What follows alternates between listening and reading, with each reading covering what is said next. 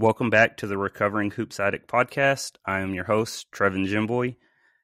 Today, again, as always, we have a very special guest, but someone who I know and feel is a great person, very humble, energetic, passionate, the head coach for USAO women's basketball, Coach Darrick Matthews. Darrick, first and foremost, thank you for coming on. I know I probably sound a little more formal than I normally do, but that'll go away after the introduction. Again, I just kind of want to start off with how I met Darrick through high school.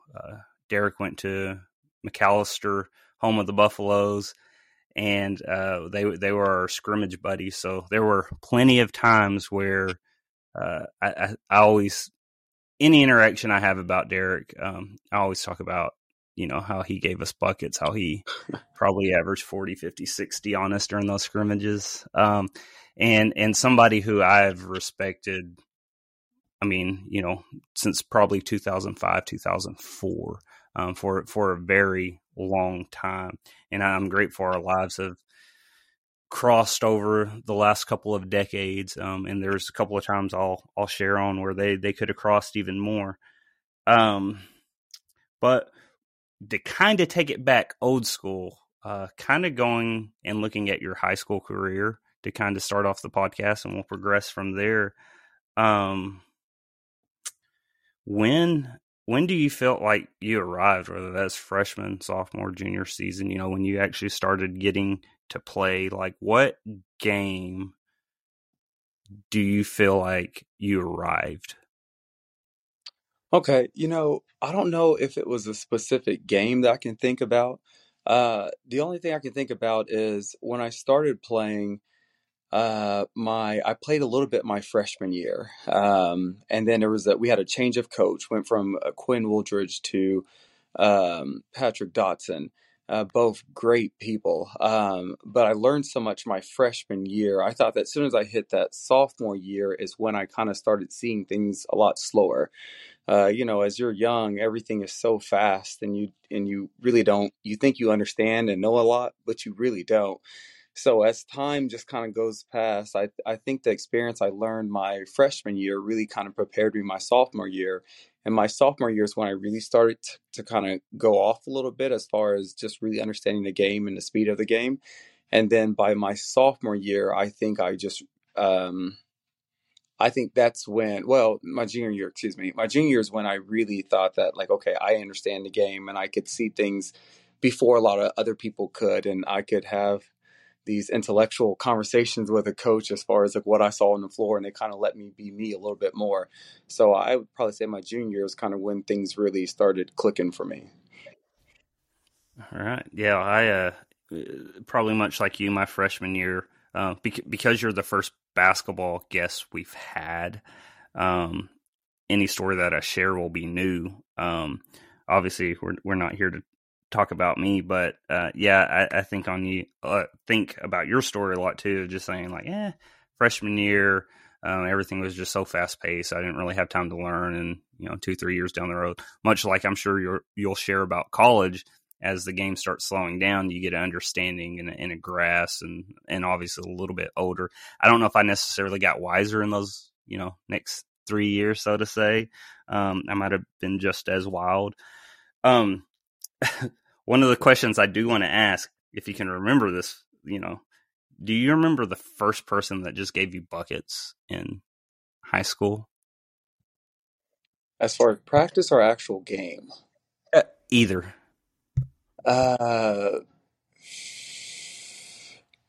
Whenever I was a freshman, I was going against in practice. There was, we were well familiar with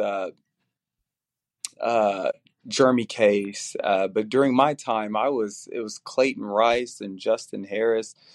These just fast, athletic individuals that you're just like, uh-oh, I can't play with them.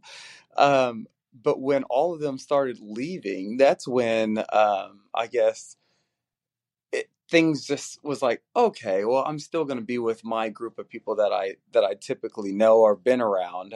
Because let's be honest, it's intimidating when you look at upperclassmen. You go from being a freshman to a sophomore, and then you're still playing with these juniors and these seniors that's like already, grown into their bodies so much more than, us little puny individuals. I mean, because we're just still babies. But as far as buckets, man, I'm trying to think. Oh,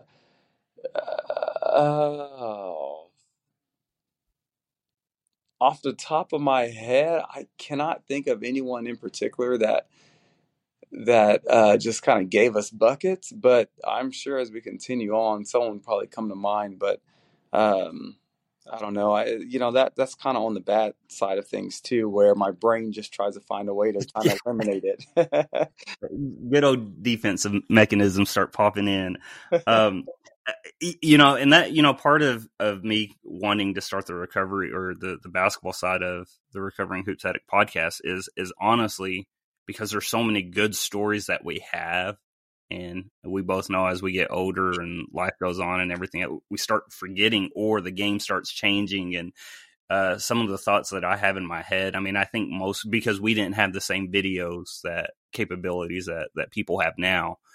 So a lot of that stuff does get forgotten, but it is interesting. Some of the moments, if I look back in life, if they're really 100% accurate, or if it's just the way that my brain has just changed the story or, made it better for me.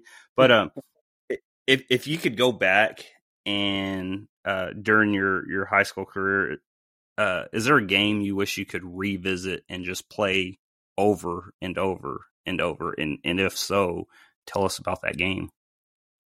I mean, the only thing I can think about is when I was a junior, we made it to the tournament, and we were playing the first round, and I can't remember who it was against. I keep wanting to say TSST during that time. It may have been them. It was a Tulsa school.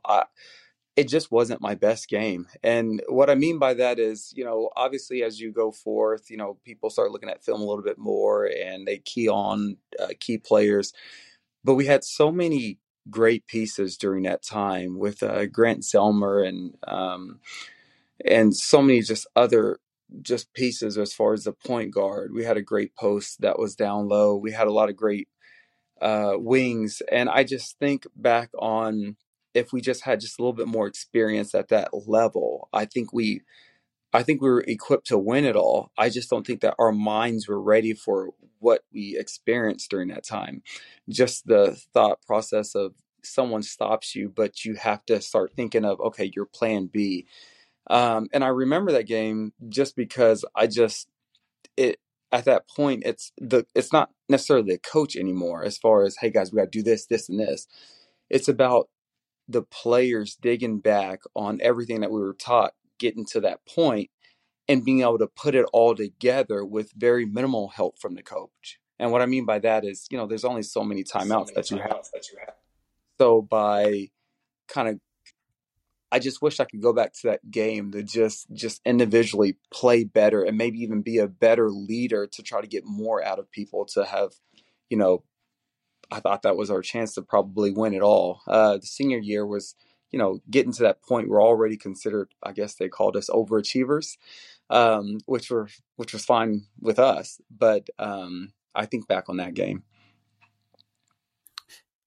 Yeah, I just kind of want to share because it's kind of hop into this next question in just a second. But I go back to the game that I wish I could revisit is really just a half I wish I could revisit, and that was my freshman year. I was in trouble so much. I mean, I think I was eligible a quarter of the season maybe, and it was just bad. I was unable to contribute. One of the major stories I'll share at a later time, but my sophomore year, I was suspended the whole first half of the year. And I come back with probably a fractured at a minimum hand.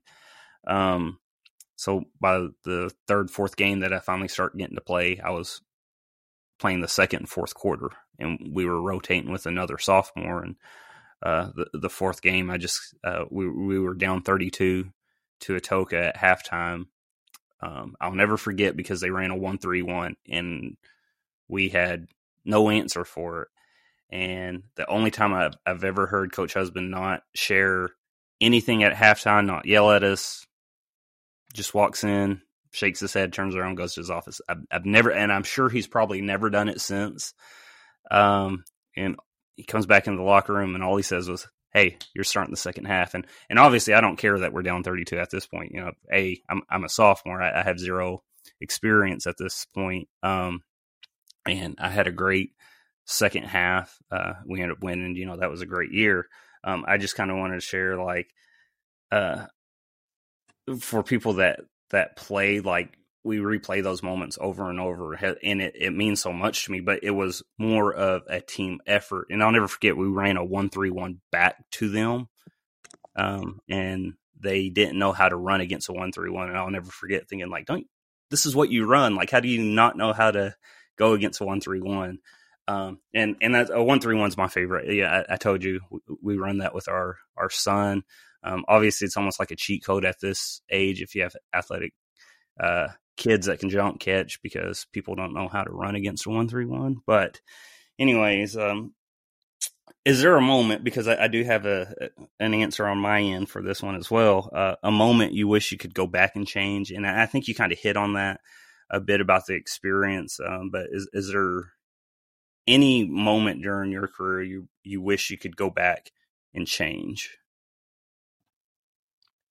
Um, to go back to what you had said a second ago about that 1-3-1, I'll be honest with you. A lot of times, teams that press a lot, when you go back and press them, they typically don't know what to do during that time. And the reason is you don't really practice it. As far as your main ones are the ones that's going to be doing, or that's going to be, I guess, defensively practicing the press. And then you're practicing it on your, let's say, your next bottom five who maybe don't play that much. So when they actually get pressed, they're just not used to it, especially when the sense of urgency has changed. But when I go back and I think of a moment that I wish I would have, I don't know, when you think about it and you say, do I go back and change anything? I go back and to myself, I'm like, well, if I change this, what would I be where I'm at now? So I don't know if I would go back and change anything, but if I could go back to just make, uh maybe not even change anything, but if I had to change something, what I would have done, I think, is I would go back and I wish I could just redo the recruiting process. And I say that because I mean I loved my time at Oklahoma Christian. There were some great coaches there, and I'm happy with how I got there. I just wish I knew more about the recruiting process during that time. And I say that because, maybe I'm not at Oklahoma Christian, but maybe I'm somewhere else where maybe I better fit immediately, or someone, or, because a lot of people don't really think about, you go from high school to college, but there's a lot that you have to do when you're in college, right? Like those coaches, you got to understand, in high school, yeah, they got to win, but they don't have to win. If they lose a couple of games, it's like, it's okay because your next talent is coming up.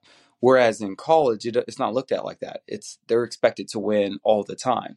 So, you know, there's not a lot of time for players to get in and really be able to develop.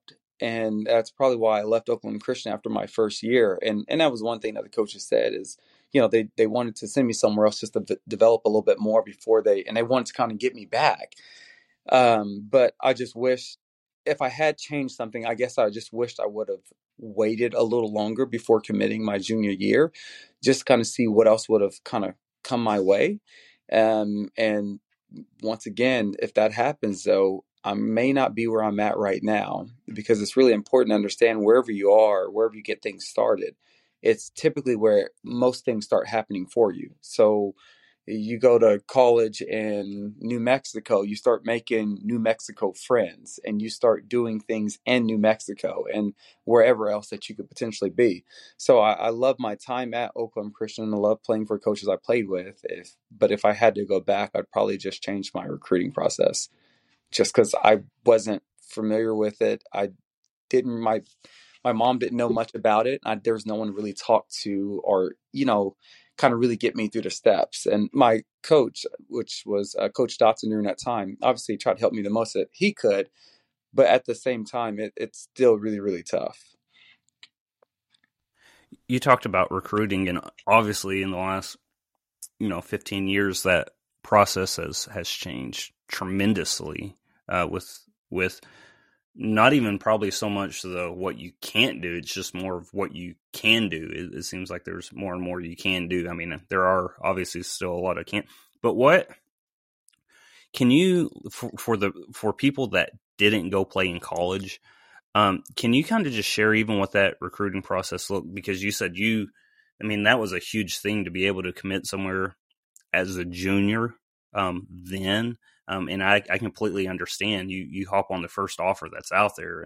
And I don't know if that was the case for you, if it was your first offer, but when you were approached, you go, oh, that's where I'm going because these are the ones reaching out. And, you may only have two or three because, again, social media, the videos, we were trading tapes then. You didn't have DVDs, you didn't have anything else to share recruitments with, or even game film. I don't know if you'd ever went with your coach. I remember driving, you drive an hour and a half to swap a couple of game tapes, or coach would be mad somebody went and trading films with them. So, but could you share a little bit about like the recruiting process, maybe even then, or what it looked like for you, but then also what it looks like versus now? Yeah, so then it was really different because, like I said, I didn't know much about it, but I'll just talk about my experience from it. So, um, a lot of times, just us being humans, we try to jump on the first opportunity that we have, which is good and bad. Good because, yes, it is an opportunity. Bad because it may not be the right opportunity. So, for my recruiting process, it was basically like this. So I went to the Oklahoma Christian Cage camps. Used to be huge camps that were going on. And so many people would go to those things. And we went as a team. So like our whole team was required or highly encouraged, however you want to say it, highly encouraged to attend. So we attended those camps, and that's where I've kind of gotten noticed by Dan Hayes and the coaching staff, and Curtis Jantz and Terrell Hankins were all part of the Oklahoma Christian staff. And I had did really well. I went to the camp the year before, and then that next year, which would have been going into my junior year, is when they started talking to me a lot more as far as trying to get me to attend the university, try to see how interested I was in going to that university. And the last day of that camp, I remember I was in their office, and they had it was me and it was the three coaches. And I remember as we were sitting down and they were trying to tell me about the school, and they were making me an offer during that time.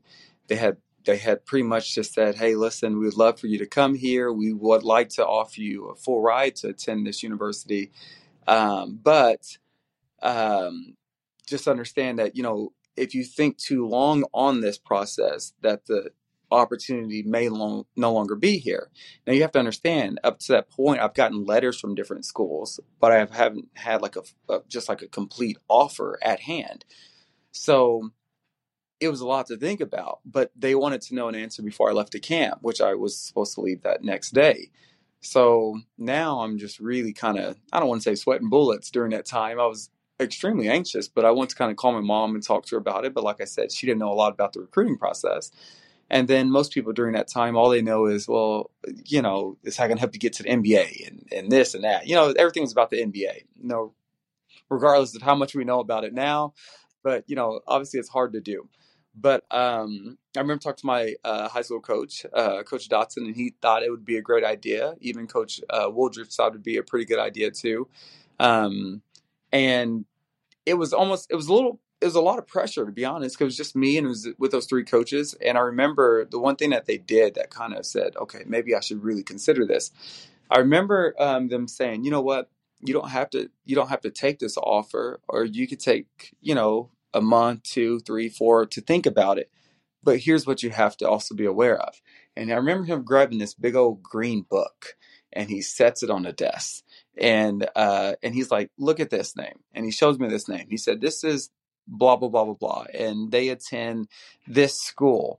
And they're interested in coming in. Okay, look at this page. And they're going through all these pages of all these different recruits that were interested in attending Oklahoma Christian. So that does one or two things. Number one, that's like, okay, well, at least I have an offer and they don't. Or it's like, oh shoot, maybe I need to hurry up and commit because why me compared to everyone else that's in this book?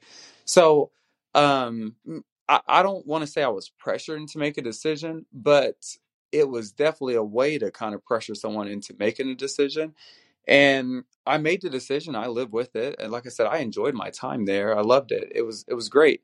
But that's how my recruiting process was. That's why I said I wish I could go back to just. I wish I would have waited just a little bit longer. Although I was verbally committed, I couldn't sign until my first year of my high school, to my senior year. My first day of my senior year is when I could actually physically sign to be committed to that school. And once you're signed, that's it. So any other schools that come around and that's interested, you really can't go there, depending on what level that you're going to. As far as recruiting now, things are a tad bit different now, but you got to understand too, between the videos that we can watch, we can see them in person. I'm getting billions of emails each and every day. I mean, I think that's something that people don't really realize. By reaching out to the school that you're interested in, right? Let's say you're from Southeast Oklahoma. If you're interested in going to Southeastern, or if you're interested in going to a school in Edmond, reach out to those schools. Most people want me to, hey, did you recruit this person? Well, it's hard to recruit someone I don't know. And what I mean by that is, as long as I know a name, I can find out more about this person if they fit with what I'm looking for. So when people do send emails out, or a lot of times my recruits come from just word of mouth, of just people that knows me and knows my style, and say, hey, you should take a look at this girl. I take a look at her, I really like her, and now she's on my radar and I'm trying to recruit her. But I think the biggest thing is just trying to get your name out there. I truly believe that any and everyone can go play college ball, and this is the truth. It doesn't matter what sport it is. And if you're like, well, how can that be? Well, you got to understand that there's different tiers, right? You have your top tier. Let's go like your Division One, and then you have your little of the bottom tier. You have your in between as well. But depending on kind of what you want to do and how you want to do it, it's able to be done. And what I mean by that is, if you're top tier, okay, great, you're going to go to Division One, but there's only so many Division One spots.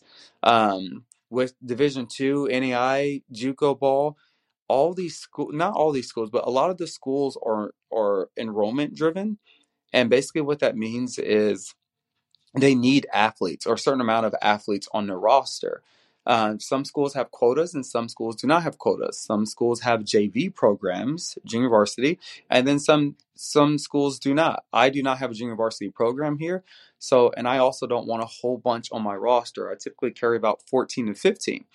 Now, at the last school I was at in Bethany, Oklahoma, Southwestern Christian University, we had to carry a total of 30 athletes. Now, I split that. Obviously, you had about 15 that was on varsity, and the other 15 was on my junior varsity. Now, my junior varsity, most people are like, no, I'm not going to go play JV. Well, at the right school, it really is a developmental tool where if you play your cards right and do what you're supposed to do, I'll take you from that junior varsity and then put you on varsity. So that's why I say a lot of people can go and play college ball if they would like to. It's just you really have to look in the mirror and say, okay, well, is this what's best for me? And a lot of times people, I don't want to say people, but your ego kind of plays a part. And it's like, no, I'm too good to play there. I would rather just go to OU to go to school. And that's completely fine too.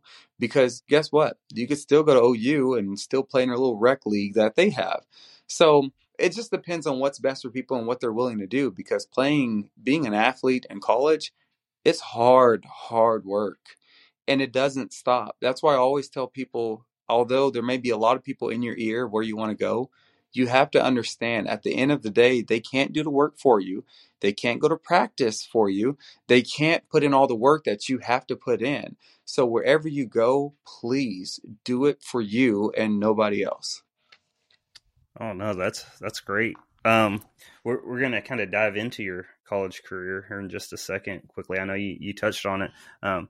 I'd just like to say a moment that I wish I could go back and change would have been between my freshman and sophomore year, when the McAllister Buffaloes stole Coach Chris Ike away from us and brought him home. So For those that don't know, which probably almost every person listening, that our old assistant coach, who truly meant the world to me, who you have to understand. People that know me now, they know me in my position. They know the ones that know me from recovery. They see that side. They don't get to see the Trevin that was in his addiction at a early age, and that was wild. That was uh, the Allen Iverson, the Dennis Rodman of a team who was just all out on the basketball court, but he was all out off the court as well. And Zyke was somebody that, I hold in the highest tier, especially in my heart, just for what he's done for me, the patience. Somebody that was a great mentor, was a great coach to me. Again, we're talking 20 years down the road. I see him and I overwhelm. I'd seen him, I think, at a Thunder game last year. I run up and I leave my son behind in the middle of the Thunder game. Rachel, when you hear this, sorry about that. But run up and I'm just almost crying in his arms, and Titus is like, "Who's that?" And so I tell him, he's like, "Oh, that's your one of your old coaches." But I think people like you, some of the other coaches that I've been fortunate enough to meet, and obviously Coach Husbands,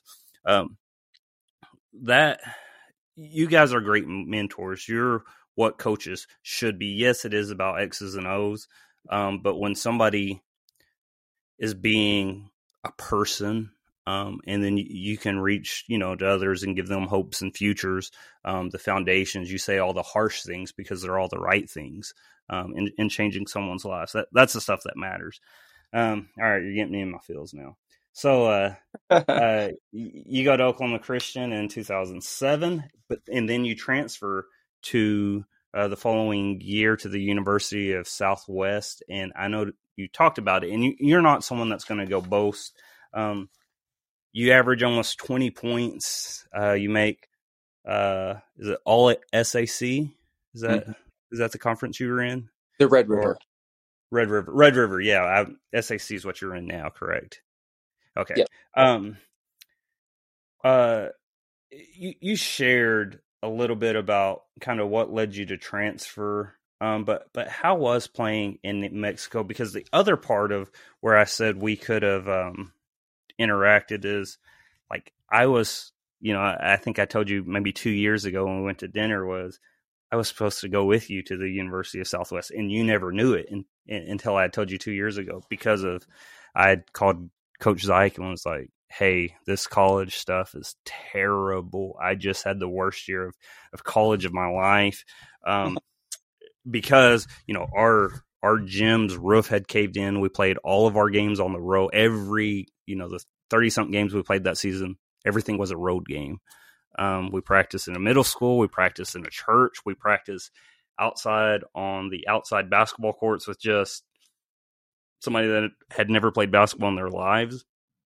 We brought recruits in one time, and we had to take the recruits outside. Now, I'm probably sharing horror stories of college, and I'm sure, again, this is probably in the smallest percentile of it being this bad, but it was just rough. It was ghetto basketball at its finest. Of everything that could go wrong, it went wrong. We canceled practices because there might be a certain baseball game that came on, and this particular coach wanted to go watch, Josh Beckett on the mound. It was just unreal. So I really was looking to go elsewhere, and I really wanted to play because I ended up starting. I played great. I thought college was pretty easy outside of for the first time I wasn't a scorer, but as a point guard, I really developed and I really enjoyed, just for the first time in my life, getting to be a true point guard of setting up plays, being a great, showcasing my defense. That was the thing, being a 5'8" Native American in college. Everybody goes, "There's your weak link right there." And I always took that personally. I felt I got posted about every possession. Somebody tried to go one-on-one with, it was a 1-4 flat every time. Take this guy to the hole. And it's like, yeah, but I'm pretty smart. Like, you're probably faster than me, and I learned angles, a lot of different things that really developed. But I just kind of wanted to share that with the potential. But then again, college life, being young, kind of crept back in, and thankfully some good things happened. Not so much from that, but from other decisions I made. But what was it like playing in New Mexico, away from essentially everything you've known here in Oklahoma, and that was close? It was definitely new, different, scary.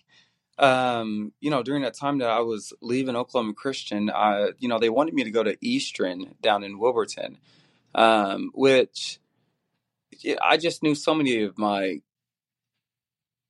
people that I graduated with that went there and just did not do very much there whenever they went there. And I knew that that wasn't a place for me.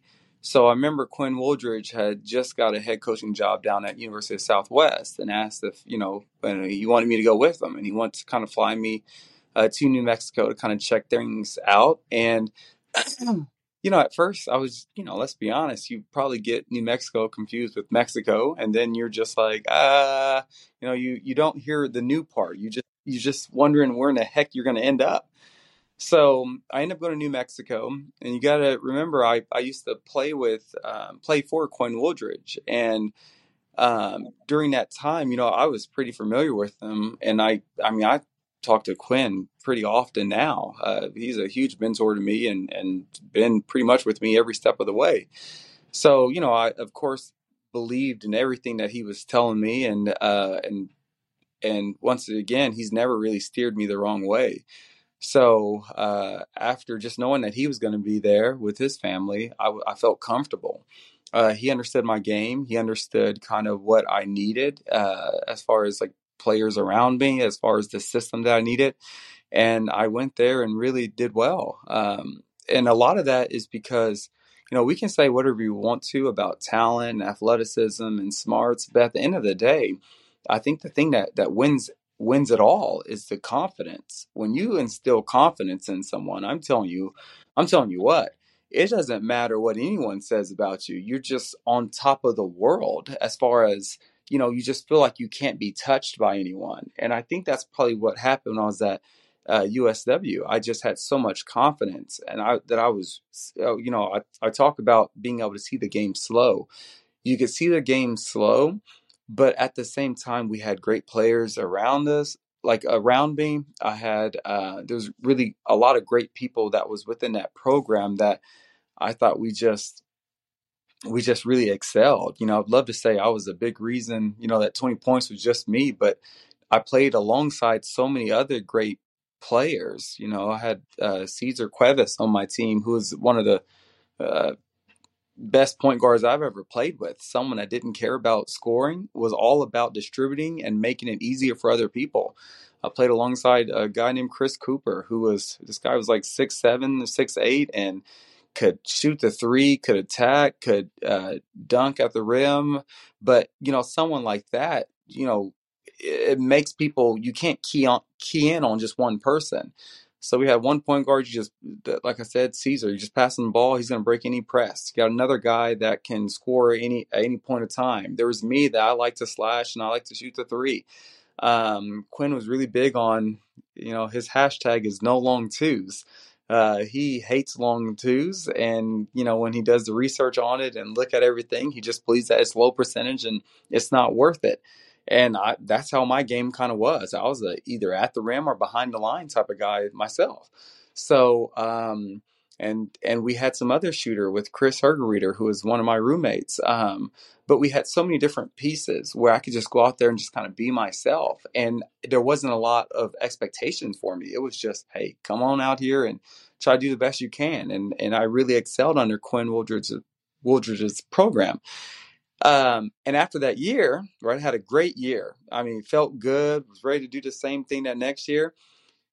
Quinn calls me and says, I've got some bad news for you. I thought maybe I just didn't get an award or something. But in this case, he was leaving to go take over be an assistant head coach at Oklahoma City University, which was devastating for us all. I mean, we went there for him, and but at the end of the day, you have to always do what's best for your family, and it was best for him to go back to the Oklahoma area. I had left that league, the Sooner Conference League, and because of that, I couldn't go back. If I went back, I would lose a year. So I could go back, but I would have to go back to the same school I was at Oklahoma Christian. They have a rule where you have to sit a year and lose a year. So it wasn't worth me losing a year, so I couldn't go back with him. If I could, I probably would have. So instead, there was a new coach coming in.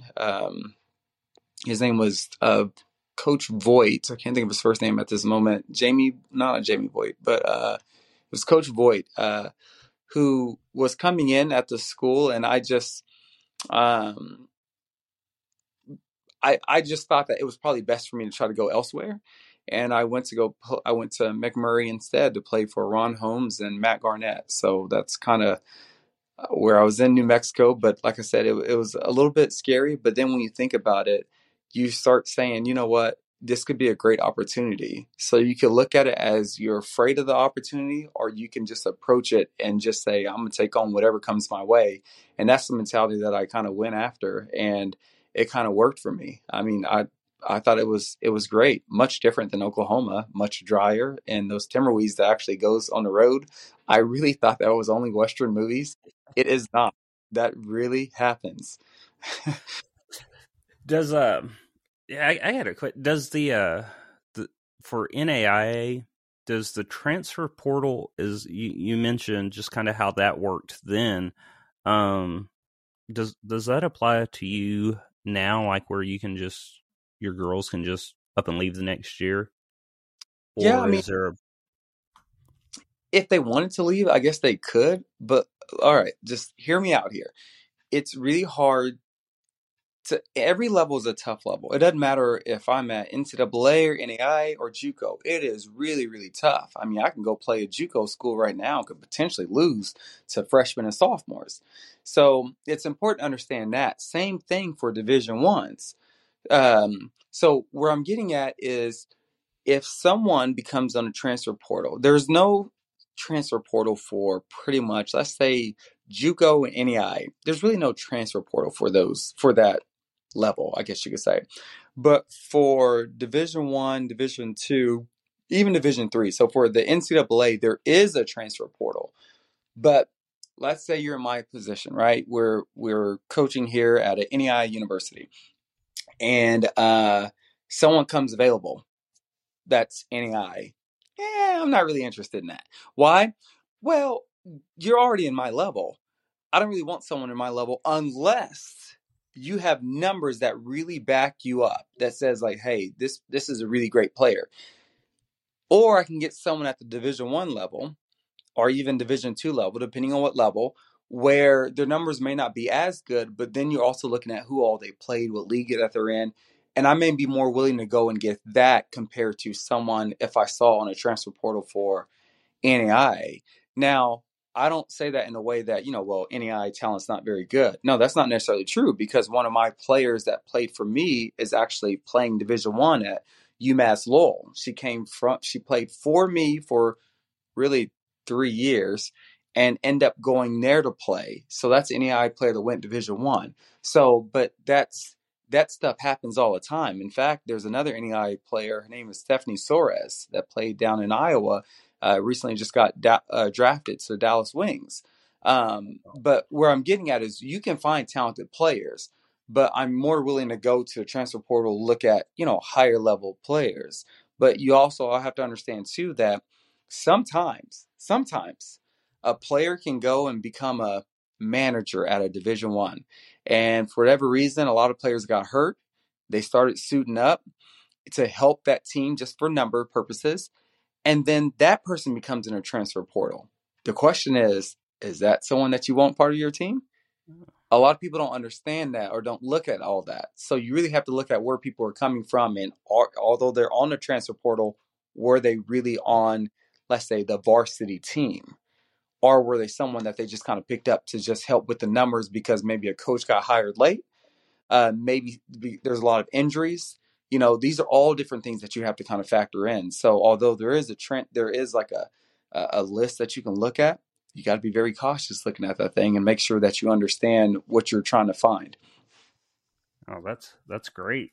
Um, kind of wrapping up this college, since we're kind of getting to your coaching career as it is. You finish your playing career at McMurray in Texas.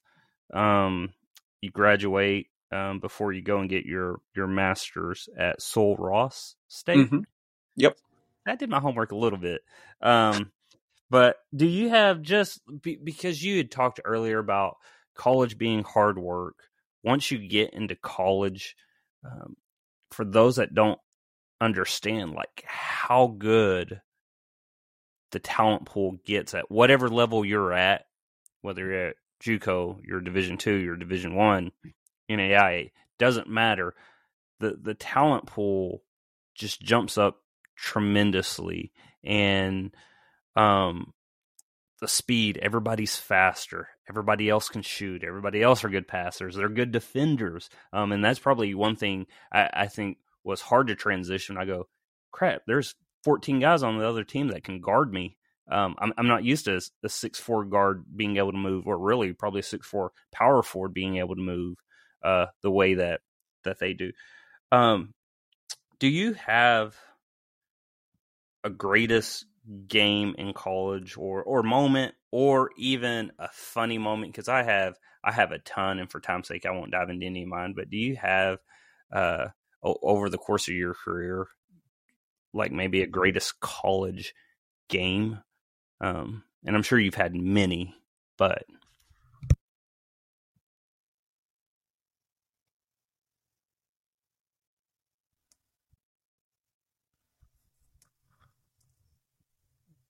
did any of that go through?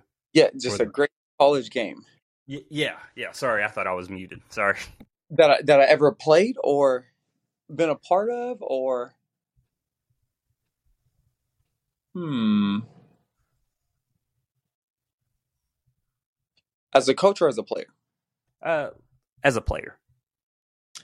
As a player, you, I don't know if I would call this the greatest college game, but there is one game that I played in college that I will just absolutely never forget. And this is when I was at USW. We were playing Lubbock Christian, which Lubbock Christian's always top of the line with everything. We're at USW. Obviously, we did not have nowhere near the resources as Lubbock Christian. Uh, you know, uh, that's something else that a lot of people don't really understand too. Resources. Some schools have 10 full rides, and then others have equivalent to four. So, sometimes people are like, well, how come this school doesn't win? Well, they have nowhere near what this other school has. But a lot of that stuff factors into how good a team can really be. But going back to my story here, I remember playing against Lubbock Christian.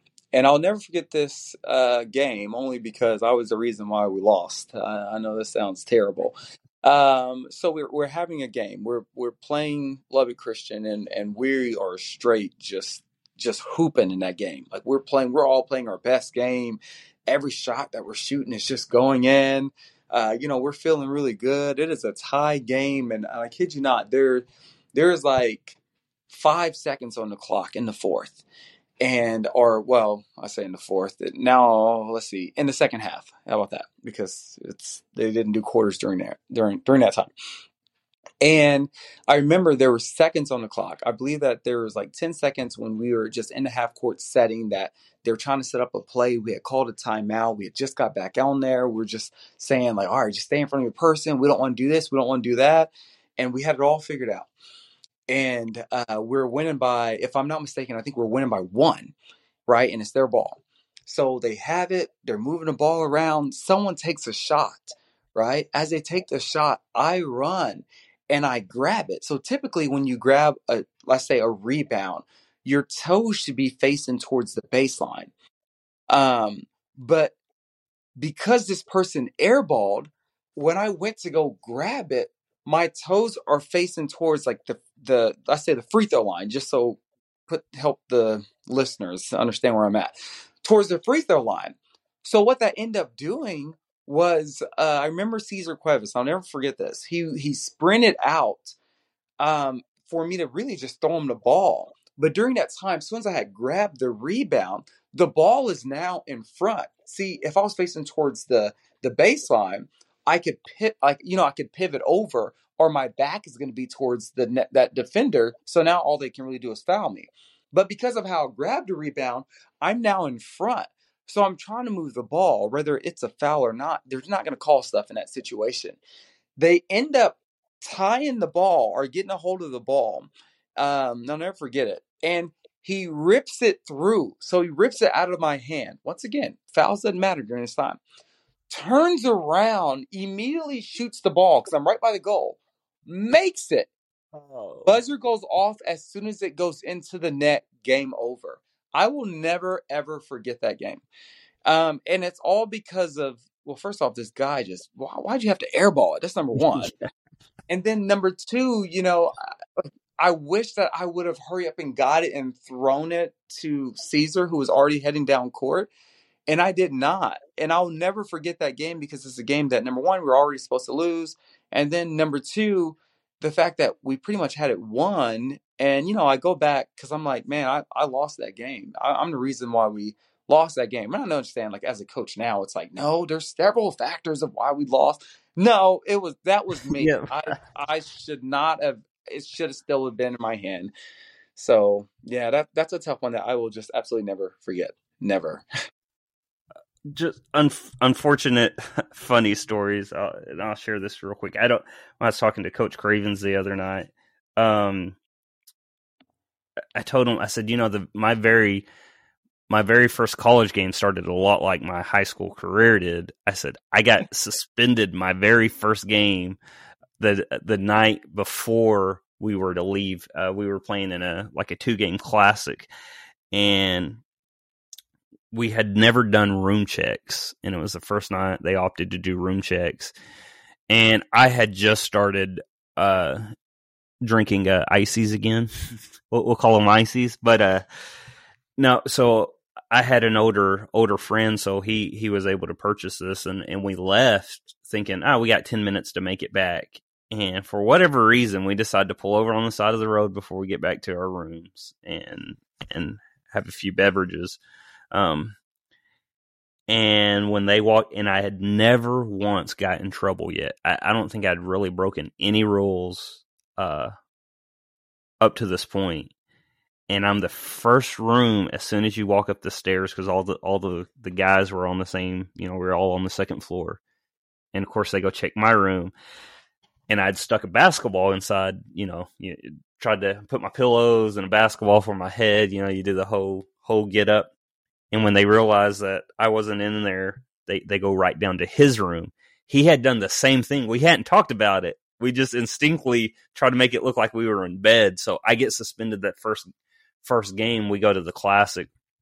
And I said, like, during the girls' game, they lose, so I'm sitting on the end of the bench or whatever during the guys' game. And I'm like, hey, will y'all, talking to the girls, I'm like, hey, will y'all, like, get me some food? So they bring me, like, cheeseburgers, some French fries. So I'm on the bench eating McDonald's while our guys are out there playing. And again, that's just kind of where I was at. At the end of the game, obviously Coach wasn't happy about me eating McDonald's on the bench, thinking I hit it. He just didn't call me out in front of everyone. My mom had drove like 2 hours to this classic, not knowing I was suspended. And she went to, every game of my entire life. And so she shows up and she's like, I am so sorry that you got suspended for this game. Like, because we had actually been like late for, we practiced on Sunday. So when we would come back, she would drop me off. And I was like, well, I got suspended because I was late. And I said, and I'm like, oh, it's okay. Like, it's fine. It happens. Like, I'm just grateful, you brought me, and she's like, no, I'm so sorry. So, I'm obviously pushing the blame.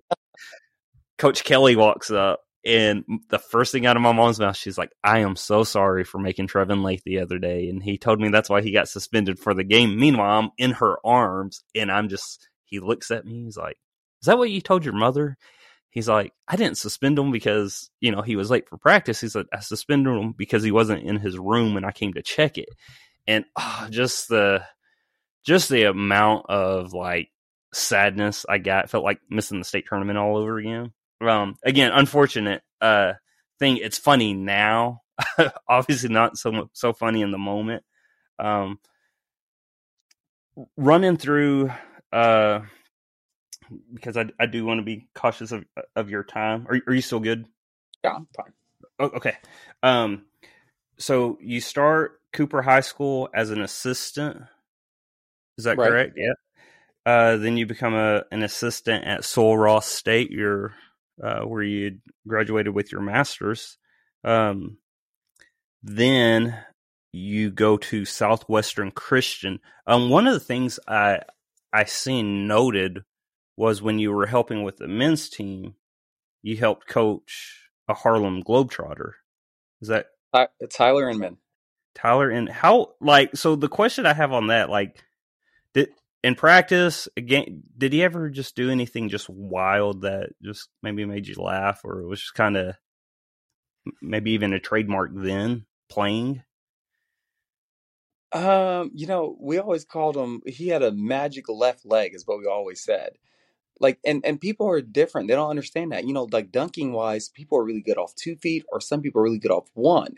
He was really good at jumping off his left foot, where he could just really rise up and can dunk anything. And it was incredible.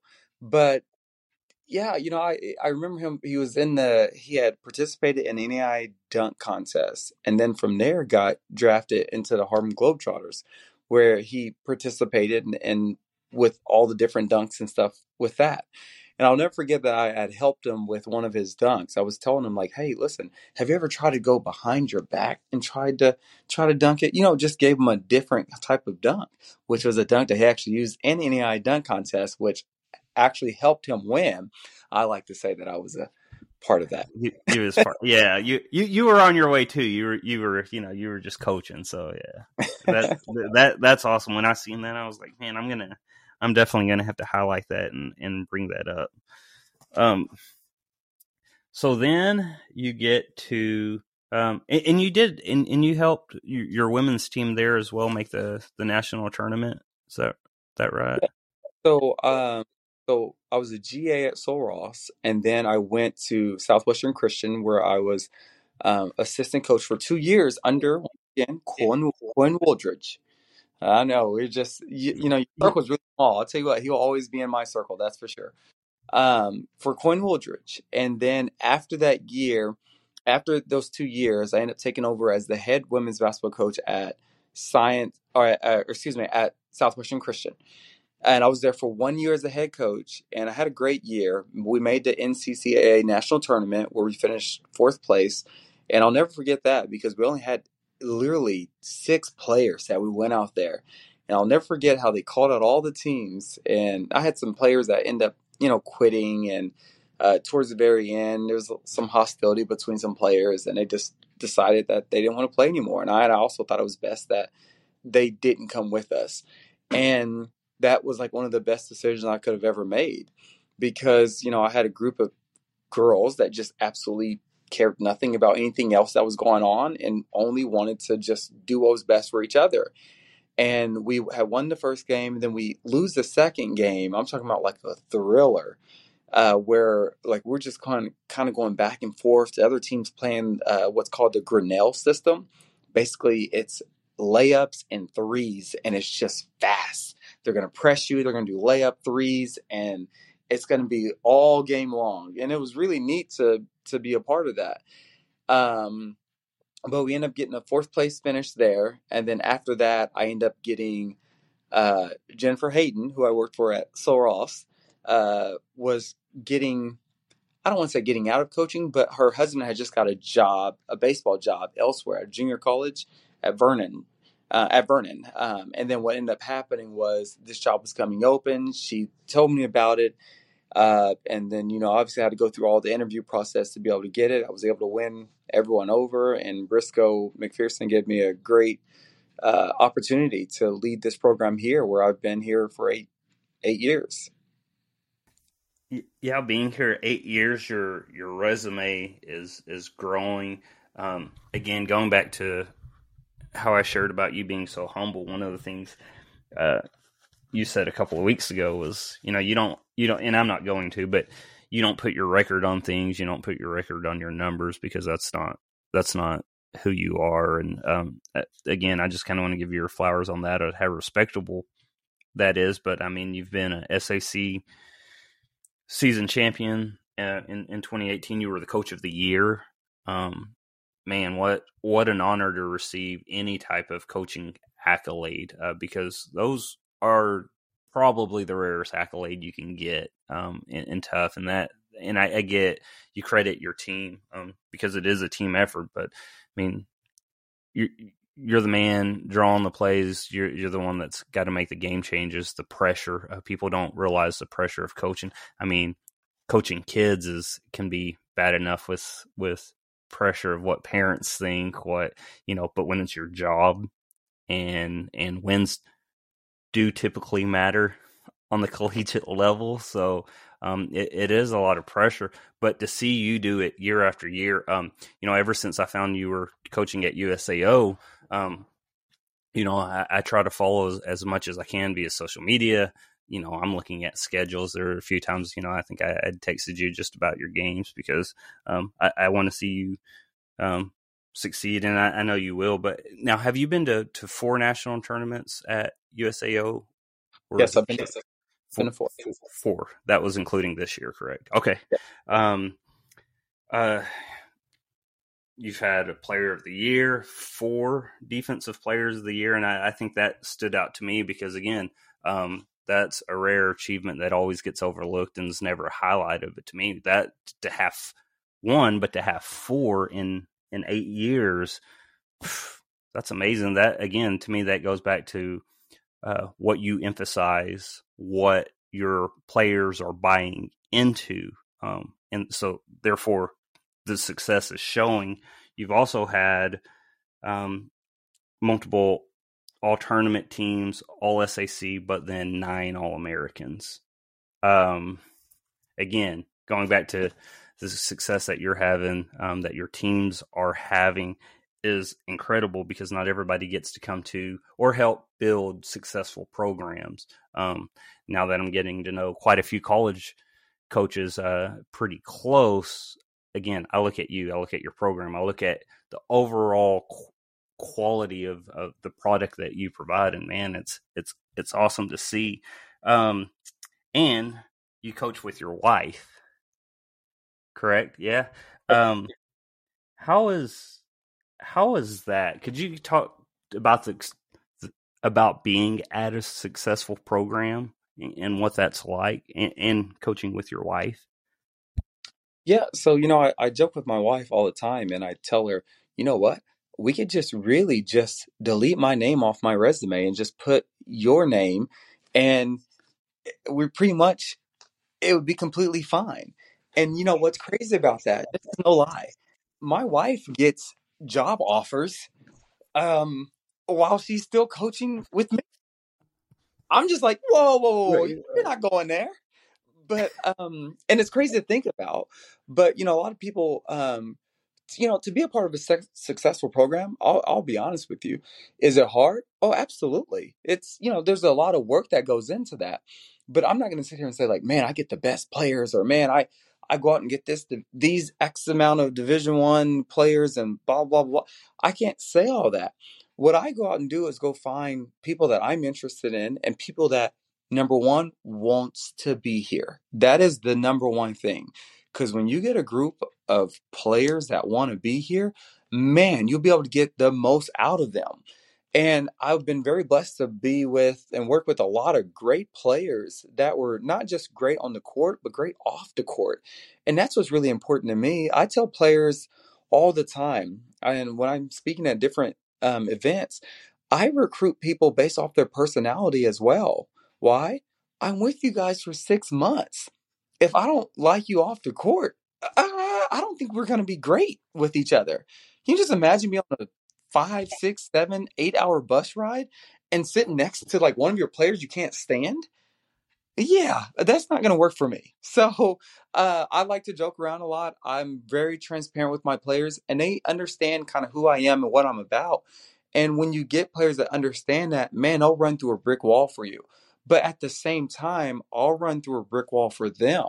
And I think that's what's important is they know that whatever they exert, there's not one time they can ever look at me and be like, well, you've never done that. They can't ever do that. So because of that, I think that's why they're willing to try to give more.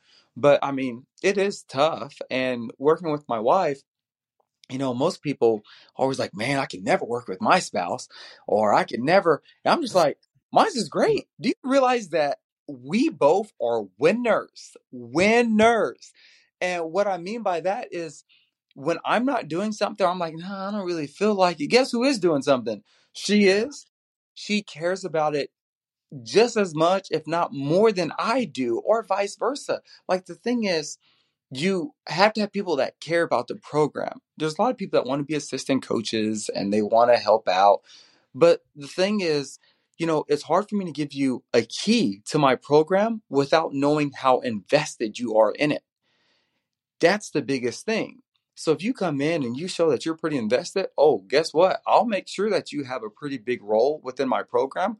But more importantly, when you've done your job for me, and I now understand, like, hey, listen, you're too good for me. You need to move on to get, better pay, better opportunity. I will help get them wherever else that they need to be. In fact, it's not uncommon for coaches that's been under me to go off. Like my last coach that left went to go play for Division One, or excuse me, went to go coach for Division One. But where I'm getting at is they all go somewhere that's better, and I want them all to succeed. And I think that's another thing that's important.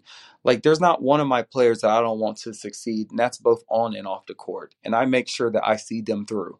Whether you played for me a year ago, 4 years ago, even 8 years ago, I still talk to each and every one of those players. I still attend all the different things I need to attend for them. I still write reference letters for them, call people on their behalf. I do all this stuff for my players. My wife do the same thing, but that's kind of what it's all about for our program and how we do things. What's the difference in coaching women versus coaching men? I mean, the biggest thing is the ego. I mean, for some guys, their their egos are so big that sometimes they don't want to listen to kind of what you have to say, and they know it all. Now, you can get the same thing on the women's side too. Don't get me wrong. But, the biggest difference, to be honest, is on the guy's side, they're playing above the rim, whereas on the women's side, they're playing below the rim. But aside from that, whenever I go out and recruit guys, man, I can go get a guy from Hawaii tomorrow and offer them $1,000 and they're all for it. On the women's side, they're a little bit more smarter with their decision makings. So it's like, well, wait a minute. What does the dorms look like? All right. Well, what does this look like? What does that look like? Can I see this? What's education look like? They look at everything. So it's a little bit different, but you know that when they do come, they're here to come. It's not uncommon for on the side someone say, you know what, I don't want to play anymore. Instead, I just want to go OU and be a part of a sorority. So, but where I'm getting at is the ones that I do get, once again, they want to be a part of basketball. They want to do basketball. And that's kind of what you want. But you can get guys any day of the week on the women's side of things, and they think things through a lot more. Oh, one of the last questions on as far as college. What's something that was surprising to you, maybe when you started coaching women's basketball? Does anything just kind of stand out? On the women's side, well, I will say that when you get your first opportunities, like you're a little bit like just scared and you're like, all right, is this going to work? Is this going to work? Will this work? Because it's so overwhelming. It's like everything else in life. You cannot be fully prepared for anything, for anything. There's just no way. You have to be able to experience it. So I guess, the biggest thing for me was just understanding that, hey, listen, although there's so many different ways to skin a cat, what's my preferred method of skinning that cat? And once I figured out, and I think this is the big thing for not just basketball, but in life in general, who cares what the person to my left and my right is doing? Like, focus on yourself and trying to be the best person that you can be. Because when I started focusing on, okay, this is what I want to do because this is my belief on this, I realized that, hey, it it worked. Not only did it work, man, some people in the league is now doing some of the things that we started doing. So you start looking at that and I can do things my way and it still be right. And people want me to come out and speak on why I do this, why I do that, and they want to listen to what the words that come out of my mouth. It's like, wow. So I think it's really important that, you learn a lot of different things. You're a part of all these different programs and teams to pick up different ideas that you believe would be best for you. There's some things that you should keep, and there's some things that you should say, you know what, that was great then, but not now. Um, but kind of understanding things to keep that's going to be best for you. Don't try to be anyone else. So that's something that I'm about. Like I do what's best for me and my program.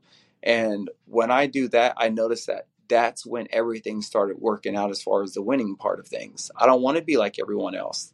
And I'm not going to be like anyone else. In fact, one of the mnemonic acronyms that we use is BDIF.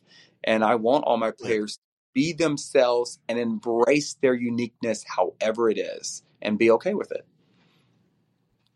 Y'all have that on the back of a shirt already. Be diff. I like that. Uh, That's good. we use BDIF, which is like our core values of best effort, determined, initiative, flexible, and fortitude. Those are different things that we live by with our program, and that we stress every single day. Because I feel like it's not just for basketball; it's for when you get out in life as well. Oh, that's awesome. I love that. Um, Coming into the last stand questions, the first one is a 2-part question. Um, if you could tell high school kids one thing to help make the next level, what would it be? The second part of that question is one thing not to do. Um, in order to get to that next level, I mean the biggest message I could say or advice is keep putting yourself out there. You need people to know of your name. If you think that you're just going to play a college ball, like a high school ball, and by just that alone, your name's going to come across my desk, it's really hard. And the reason is I can't go out and recruit all the time during the season. Your season is the same as my season. So unless we're in the same building and I'm going to see you, that's the only way I'm going to have your name or your coach reaches out to me. But get yourself out there. AAU is great. Yes, I know there's a lot of bad things and good things happening with AAU, but the thing is, during the summers, when I go out to those events to be able to see you, once I have your name, then I can kind of work with you of trying to attend to a high school game. But it's really hard. One of the things not to do, um, you know, I think the biggest thing I would probably say is um, be really cautious on what you put on your social media, not only for now, but for later. I think that, you could put stuff on there that maybe will keep college coaches away, but I don't look at it as, that's the small picture of things. But later on in life, trust me, you don't want your kids to research something and go back and find something on you that's going to stay with them forever. So watch what you put on there just because, you know, we all have done some things in life that we're probably proud of and not proud of. So because of that, like you have a bunch of stories that you've shared that I'm sure you don't want to go back and just see pictures of and see stories written on it. But where I'm getting at is I think you should really be cautious on what you put on your social media and make sure that it is showing, how you are and what you're all about. And then not everything needs to be on social media. Yeah, and for those who aren't, I'm grateful that we didn't have the same social media platform because I was a big recorder of everything. I wanted to get the laughs. I would have been wanting to get the likes on posts, the comments, even if it was controversy. Like I probably would have been drawn to that for laughs, again, for entertainment purposes. It just made me think, as far as on this podcast, for those who are probably going to listen to it, honestly, when they see your name and who's in it, and it's basketball related versus recovery related. That I think of just what you said. Like now I'm in a position where, yeah, I haven't ever put anything on my social media, but now in the last 3.5 years, even with the successes that I've been fortunate to have in life and in careers, it's like now I'm doing it backwards, and now I'm putting everything out there. Now, given it's a different reason and it's a platform that I felt led to, doesn't mean it's not going to still come without some controversy. And I mean, I think the podcast is already kind of nothing crazily, but we had to take the second episode down just for more of somebody else's protection purposes in what they were doing in career wise. And again, it not due to content or anything like that, but I 100% agree with what you said on social media of we're telling our kids, we're trying to keep them away from social media as much as we can, or hold off until, they can be grown with it. And I'm thankful our kids have done a good job of that. If you could give a college athlete advice, what would it be? The biggest advice that I would have, once again, we try to compare ourselves to the best person on the team, but you got to understand, a lot of time the best person on the team may not actually be the best person on the team. It's who people thought or perceive as the best person on the team. So what I mean by that is I can go out and watch your game and say, well, I really like this kid because of other things that you bring to the table. You have to understand, when you get to the college level, everyone is good, everyone can score. I don't look for, yes, I need you to be able to score, but I look at other things that you bring to the table. For instance, if someone's really good defensively, I, I promise you, I'm going to look into them. Why? Well, I have 4 defensive players of the year for a reason. I look at people that, because those people that can get stops are also the people that get stops but easy scores on the other end of the court. So by going out and being proud of your game, whatever that is, right? You lead your conference in assists, or you're the best passer on your team. Those are the things that gets my attention. So the more that you can just stress your own game and be comfortable with it, I promise you, you'll get picked up a lot more doing that than going out scoring 50 a game. That's great and all, but my next question for someone that scores 50 a game is, okay, well, what were their percentages? How many shots did they take? Now, if those numbers are pretty good, then my next question is, okay, well, how many of those were layups compared to jump shots, compared to threes? I will break all that stuff down, but you have a split moment to be able to get someone's attention. So, and when you go out trying to do something uncharacteristic, you're going to get uncharacteristic results. When you go out there and just try to be yourself, that's what ends up standing out to people because you look most comfortable doing it. So be yourself, do you however that is, but be okay with it. And I think if they just do that, I promise you, more and more people, like, you'll realize how many offers you're going to be able to get. But a lot of times, once again, the best players who we perceive as the best player because they have this ranking, which is great. But as we see in the NBA and even WNBA, a lot of times these numbers don't match up once they get to that professional level. So I wouldn't look at any of that stuff. I would just focus on me and being the best player that I can be. What do you, what do you feel is the best advice you've received over your career, whether that be coaching or playing? Um, as far as the best advice, I don't know. The best advice I can think about is when I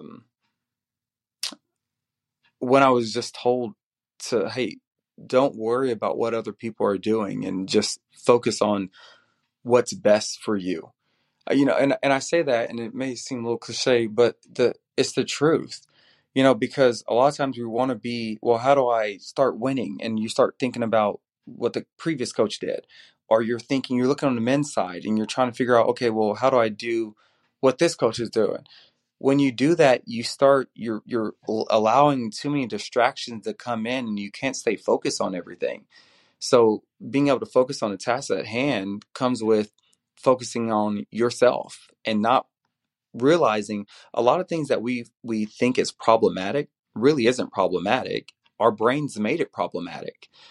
For instance, I can go and scout a team and think, man, they run this play. I'm not sure what to do to guard it. I don't know what. I work on it with my team and they're messing it up and they're butchering it. And I'm just like, man, I don't know what to do. See, let's be honest. They're going to run that one quick hitter maybe 3 times in that game. And I ran it against my team probably 6, 7, 8, 9, 10 times. And I made it problematic to myself and my team. But where I'm getting at is, had I just focused on this is how we expect to guard it, if we just stop it one time and keep that part to myself, then I know that they're not going to run it again. We're going to be the best that we can be. Why? Because I'm not bringing in any other distractions. I'm just focusing on the things we need to focus on. So once again, just going back, is the best advice is be yourself, however that is. Embrace your uniqueness. I love that answer, and I love the example you just gave because that just makes me think on the bigger picture of life, and I go, yeah, how many times did I do that in life where the same play runs through my head, and now it's 40 times what I've ran in my brain's team, and in life it's 1 or 2 times that something like that actually happens. Come to the last 2 questions. When you look at the whole scope of your playing / coaching career, what are you most proud of? You know, basketball was my outlet whenever I was growing up.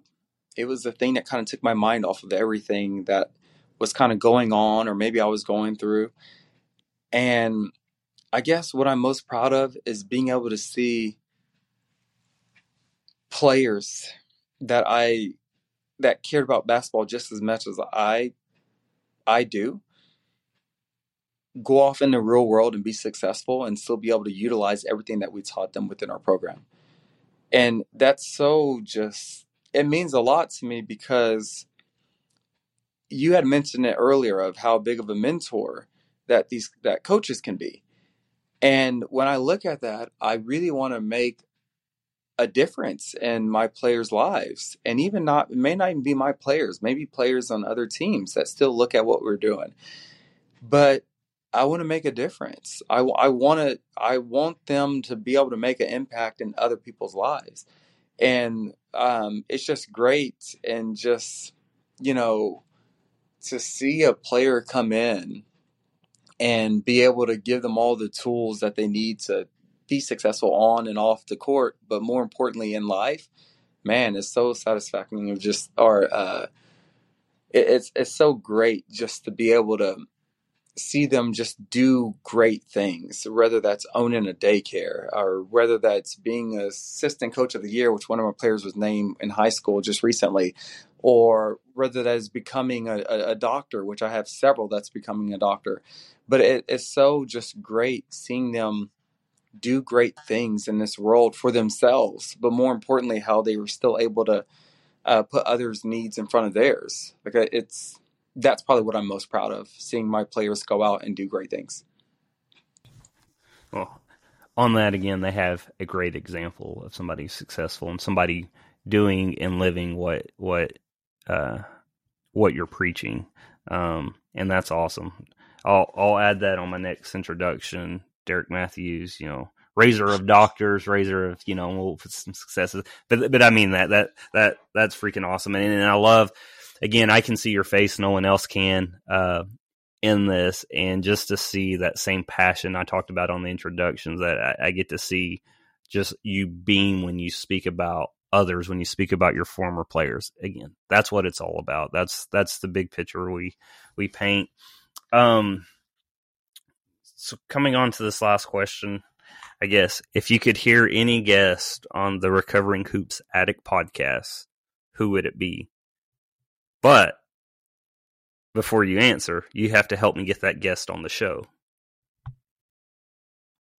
Okay.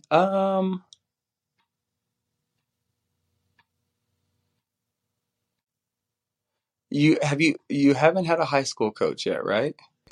I have not. I say we bring Christopher Zeich. I am 100% in on that. We I we we should team up and get him on here for and sure. he'll do it. I mean, you got to understand, this guy went back and won a championship for his high school team, was an underdog, was not supposed to win, end up winning it. And the impact that he has had in so many people's lives, mine, yours, and so many other players, he's someone that you have to get him on the show. I'll text him today. I'll put this out and then I'll be like, hey, listen to this, and um and just what you said. Again, for the people that don't know, Chris Zeig took Tushka as an unranked team, unranked, to the state tournament. Not only to the state tournament, won the state tournament as an unranked. Never happened in the history of the state of Oklahoma basketball in any division or any class. That is amazing, because that does not. I mean, clearly it doesn't just happen, but that's just unheard of. It's crazy. Um, do you have anything you want to add? Well, aside from, yes, I think most definitely we should get Chris Ike a part of it. But I mean, I'd like to say thanks for having me on the show. I mean, I greatly appreciate you, getting in contact with me and thinking of me whenever you're kind of putting things together. I mean, you sent me this long message of, hey, I'm doing this, this, and this. Love you to be a part of it. And, I guess it says a lot about you and what you're trying to do as well. I mean, this is going to be very beneficial for a lot of different people, a lot of different audiences. So I really appreciate you having me on. Absolutely. I mean, you've been a supporter before. I mean, really, when it was obviously still in my brain last year, a little over a year ago. I think when I'd mentioned to you about them when we first really essentially reconnected after a decade. We're And out there. I that remember. that's right. Yeah, it meant a lot to me then. Obviously, you're somebody I've held on to. Like, hey, one of my first guests have to be Darrick, because he was one of. Not only were you one of the first people that said you would do it, you were one of the first people that supported and be like, man, I think it's a great idea. And again, it's the numbers have been great, and I've only checked because when I was messing with the data, the goal. I had set small goals, and again, it surpassed where I thought I would be in a year. Again, and I hope that this podcast continues to reach and informs. Like, this to me was such an informal podcast, even to me, but especially as a basketball fan of just the college life, the process of a coach, what a coach wants to see. So again, Darrick, thank you so much for coming on and sharing. And again, you're welcome anytime. If you got any stories, anything you ever want to do, you just let me know, and I got a spot, got a time for you. And we went way over the time. Again, like I was free for whatever time, and you were someone I knew I could just sit here and I could talk basketball all day with. And it's a little bit harder going on a script on my end, but I'm thankful for all the information you gave. And with that, and I'll say a formal goodbye when I hit stop in just a second. But with that, that's episode 3 with Darrick Matthews, and that's a wrap.